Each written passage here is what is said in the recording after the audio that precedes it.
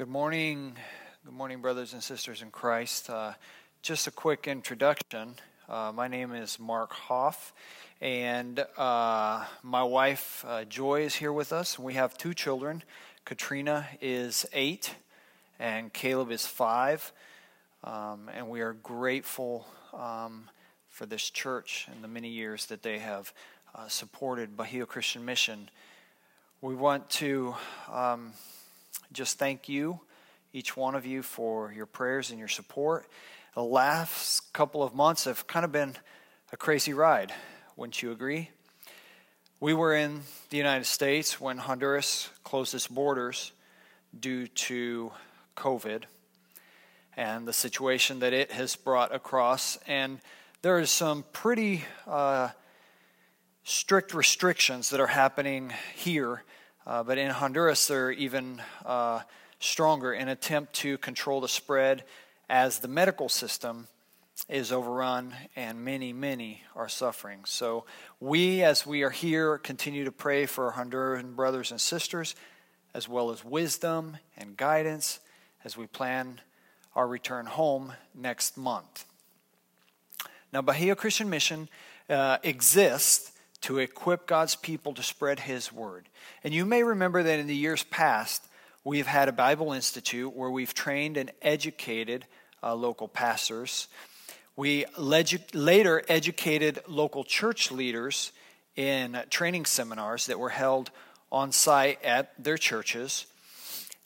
In addition to education, we've also focused on empowering the local pastors through family pastor retreats, quarterly meetings, deepening our relationship with them in order to be a safe place and encouragement for them and for their families. We also hold a place in our heart for other missionaries, and we seek to encourage them as many of them face cultural and ministerial challenges. We've helped with retreats. We've made ourselves available for practical and emotional needs. But as we continue on with the focus of equipping Honduran leaders, we see a natural progression to help leaders find a way to engage their local communities better. Later in my message, I'll share the exciting new step God has given us as we continue to work in Honduras. We have a video that gives a great overview of this new project in the city of Comayagua and what it means for the Christian church in Honduras. We'd love to share that with you. I know that it's not able to be displayed at this moment over the radio, but we want to encourage you to continue to pray for that work, that ministry in the future. As we begin the sermon this morning, let me just lead us in prayer and ask the Lord to bless our time together. Father God, we are grateful for the opportunity. I'm grateful for the opportunity to share from your word, and I just pray that you will use my words and my heart, direct them and guide them to be able to encourage our brothers and sisters in this area in Paxton, and we're just grateful for all that you have led us through and all that you are and who you are in our lives. We thank you for your Son and for his sacrifice for each of us. In Jesus Christ, amen. So, I heard a story, as all good sermons should begin. I heard a story about a priest, a minister, and a rabbi. And they wanted to see who was best at their job. So each of them go into the woods to find a bear, and they attempt to convert it. Later, when they get together, the priest begins proudly, "When I found the bear, I read to him from the catechism, and I sprinkled holy water, and next week is going to be his first communion." The minister says, "I found a bear by the stream, and I preached God's holy word, and the bear was so mesmerized that he let me baptize him." Then they both look down at the rabbi, who is lying on a gurney in a body cast. Looking back, he says, "Maybe I shouldn't have started with the circumcision." You see, God has given us each a mission. That is, to bring people to Jesus, who is the way, the truth, and the life. For many of us, this can be as intimidating as trying to convert a bear. But it doesn't need to be. When we consider all we have received from Jesus, we should be driven to want to share that with others. Psalm 78:4 reads, "We will not hide them from our children, but tell to the coming generation the glorious deeds of the Lord and his might and the wonders that he has done." Sharing Christ with others is known as evangelism. One who does it is an evangelist. The book, The Day America Told the Truth, ranks the integrity and honesty of 73 different positions. Americans ranked the televangelist third from the bottom, lower than lawyers, car salesmen, and even prostitutes. The only ones that ranked lower from the televangelists were the drug dealers and organized crime members. Just the term evangelism brings up extreme emotions and maybe stirs skepticism. For believers, the thought of evangelism brings up two emotions, guilt and fear. Most believers realize we should be more involved in helping other people know about Jesus, but we don't, and it makes us feel guilty. It also brings a feeling of fear. I'd like to do it, but I don't want to mess up. What if I say the wrong thing? What if I push too hard? What if I'm offensive? What if I go out and say or do something silly and then people call me a hypocrite? And so lots of us are afraid to share our faith. Most of us feel incredibly insecure about sharing our faith, but we need to be intentional. We need to increase our sense of urgency. I have the blessing of working with a young man. His name is Ramon, in Honduras, and I've worked with him a number of years, mentoring him as we prepare for this new project in ministry. And one of his gifts is the gift of evangelism. Now, I don't know how somebody does this. It's not my best gift. Mine is more organization and administrative. But Ramon will just stay outside perhaps when I pull up with a load full of something in the truck and I go inside to do something in a place of business. He would stay outside, and before you know it, when I come out, he's sitting there talking to whoever's around about Jesus. It might be the guy trying to sell bubble gum at the corner or chips, or it might be the guard that's watching over the business. Whoever it might be, there's Ramon, and he's busy trying to share Jesus with them. Now, it's definitely a gift that Ramon has. It's something that he's great at, and one of the reasons that I am so encouraged to work with him and to plant a new church in Comayagua. But if you, like sometimes I do, feel a little insecure or hesitant in sharing Christ, I want to tell you about some unlikely evangelists of the Bible. They were not great scholars. In fact, they didn't even have their lives all together. The first one was a woman from Samaria. Why was she so unlikely? Well, she had 3 major strikes against her. To understand the setting, it's helpful to know that in their day, the Jewish men would wake up and they would pray each morning, God in heaven, thank you that I was not born a woman. Thank you that I was not born a Samaritan. Thank you that I was not born a dog. Wow, that is a horrible prayer, but it gives you a window into some of the attitudes at this time. And she, the woman from Samaria, was 2 of those. First, she was a Samaritan. There was a deep racial prejudice against Samaritans in that day. They were seen as second class. Second, she was a woman, and in that day the women were not thought of very highly.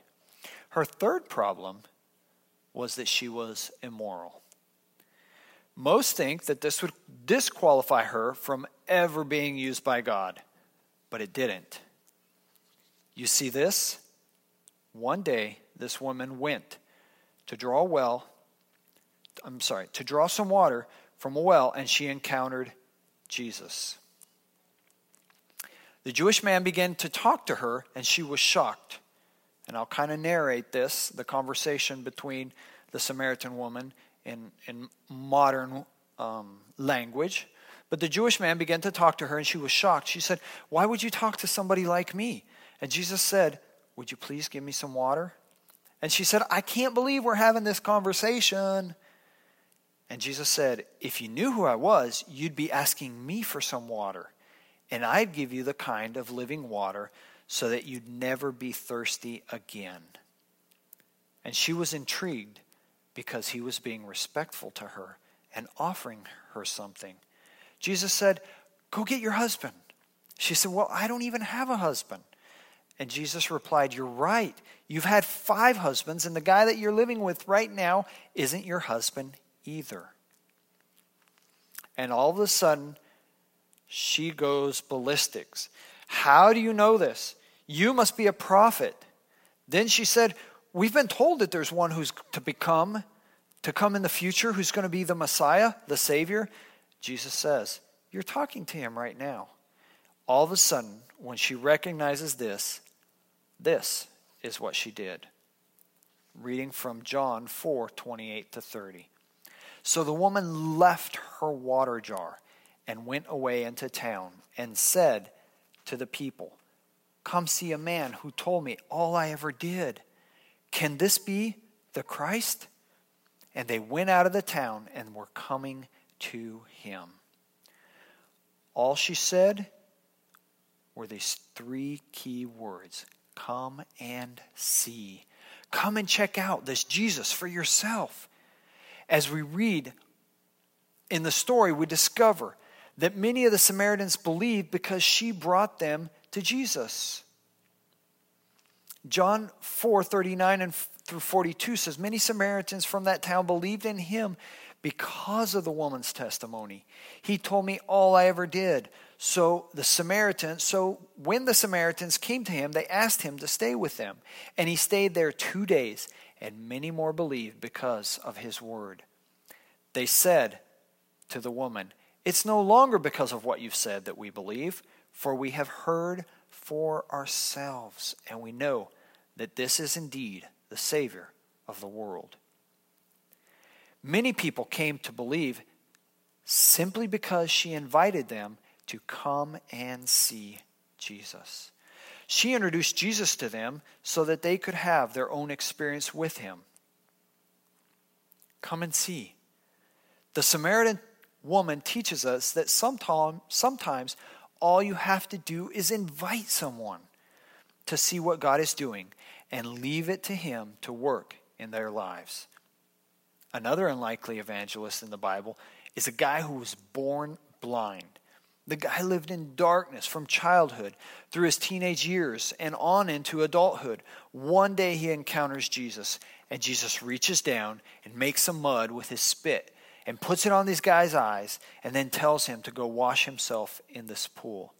When he does, he opens his eyes and he can see for the first time ever colors, shapes, lights, birds, clouds, people. He was thrilled. He was healed.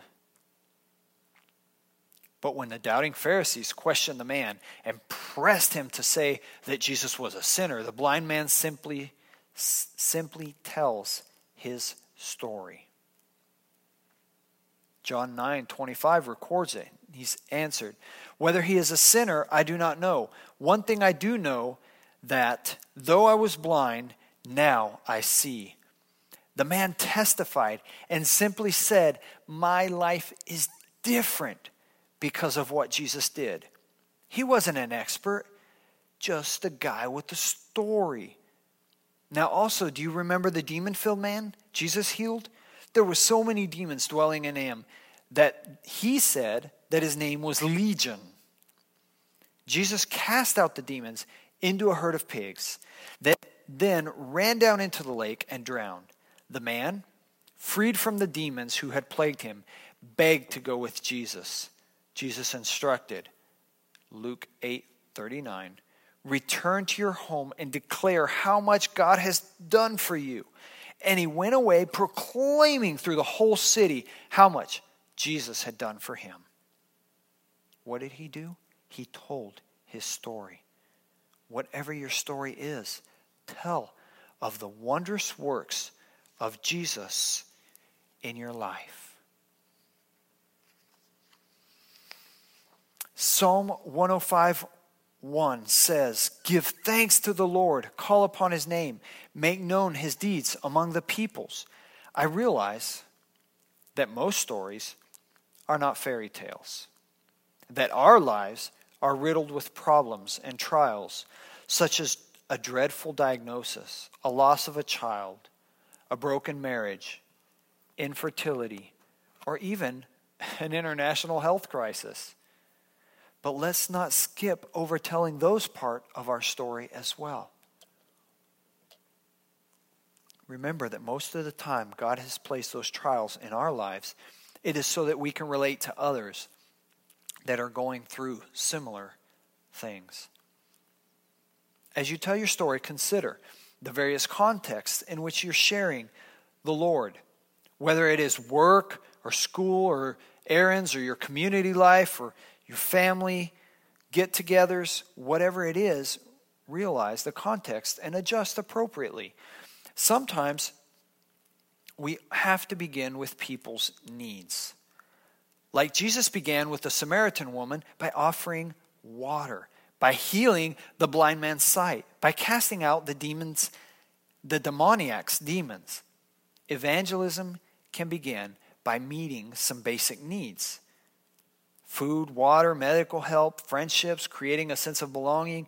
It can begin by meeting a person in their crisis and showing them Christ through the storm. It can be gently and lovingly guiding a person to see the effects of their sin and the power that Christ has had in your life to help you overcome the sin. When you choose to share from your story, what you choose to share from your story, will be determined by the person's situation. For example, I will share of God's comfort when I tell of the time that we were held up at gunpoint and I watched my best friend die in the seat beside me. I might talk about that to someone who's recently lost a loved one. I might share of an 8-year struggle with infertility when talking to a young couple who's questioning God's goodness as they desperately seek to have children. I might talk of God's faithfulness during the crossroads of my life as I have a conversation with a young person who might be struggling to choose his career and educational path. When speaking to a man full of guilt from a sinful hold in his life, I would share how God has faithfully pursued me each time I have drifted from him in my personal life. Look for opportunities to share what God has done and what he is doing in your life. We have seen from the Samaritan woman that we can simply invite others to come and see Jesus, experience him. And we see from the blind man and the demon-possessed man examples of the power of just sharing our story, what Christ has done in us. But you may be thinking, I'm just not sure I can do that. It's not that easy. God doesn't expect us to do it on our own. When Jesus gave the Great Commission to go and make disciples, he said, I am with you always to the end of the age. Matthew 28:20. Before his ascension into heaven, Jesus said in Acts 1:8, but you will receive power when the Holy Spirit comes upon you, and you will be my witnesses in Jerusalem, in all of Judea and Samaria, and to the ends of the earth. Now there's an excellent example of the Holy Spirit being with us and in us, and that it comes from Acts 4:8, when we are told that Peter and John were filled with the Holy Spirit, even though they were fishermen by trade. Verse 13 says,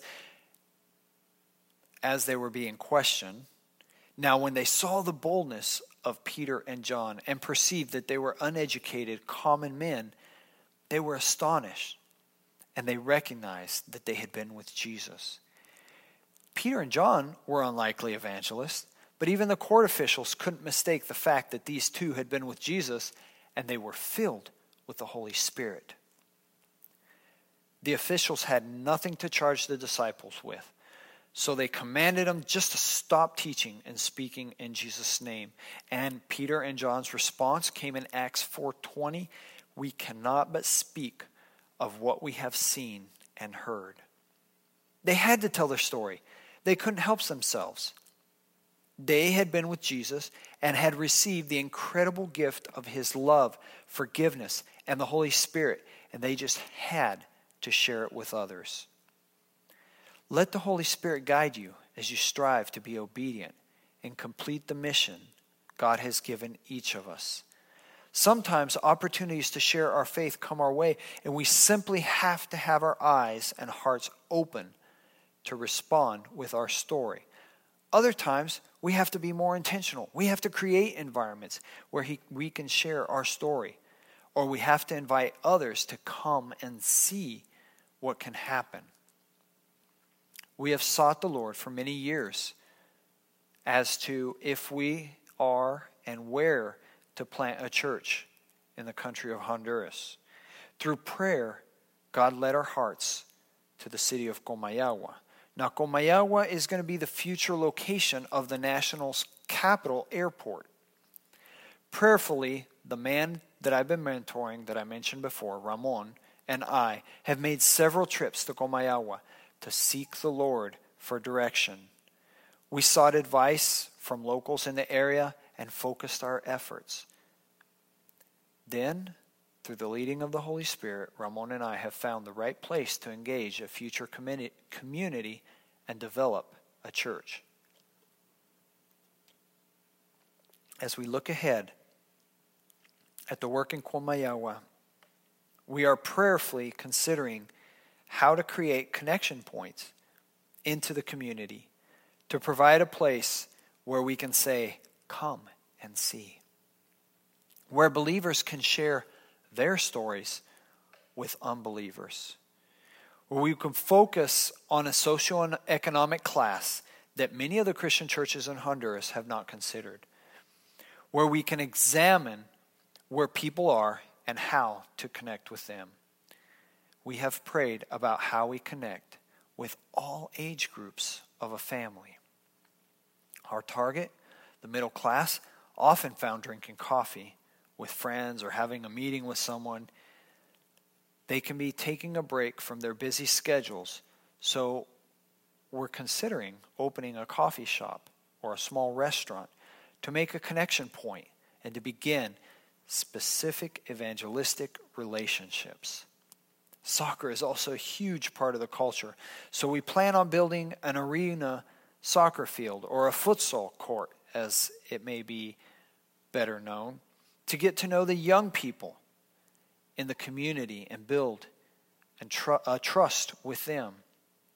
Families need a safe place to bring their children, so we desire to develop a community playground to reach out to parents and children and to build bridges into their lives.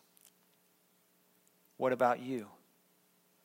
Do you have that sense of urgency to share the gift of God's grace with your neighbors, the people you run into casually, or the people that you see on a regular basis?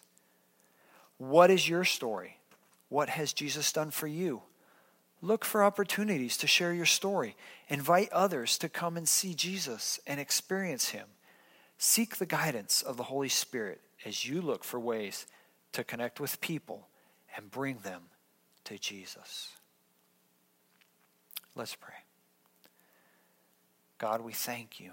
we thank you for the opportunities that you give us day to day to connect with people, to bring people to Jesus. Lord, help us not to miss those. Help us to pray to you, to be in tune with the Holy Spirit, to seek those opportunities and to take advantage of them. We know that we are not perfect. We know that in many ways we feel fear and guilt for the times that we haven't. Lord, help us press on to the next day and show us those opportunities. Help us to know that we would be wrong to not share Jesus. It would almost be like hatred to someone to know that we have the hope, the everlasting hope of Jesus Christ in our lives, and yet we are withholding it from somebody. Give us that urgency. Give us that opportunity that it may be said of us that they told their story and they invited us to come and see. Thank you. Thank you for the opportunity to be here today. These things we give you praise. In Jesus' name, amen.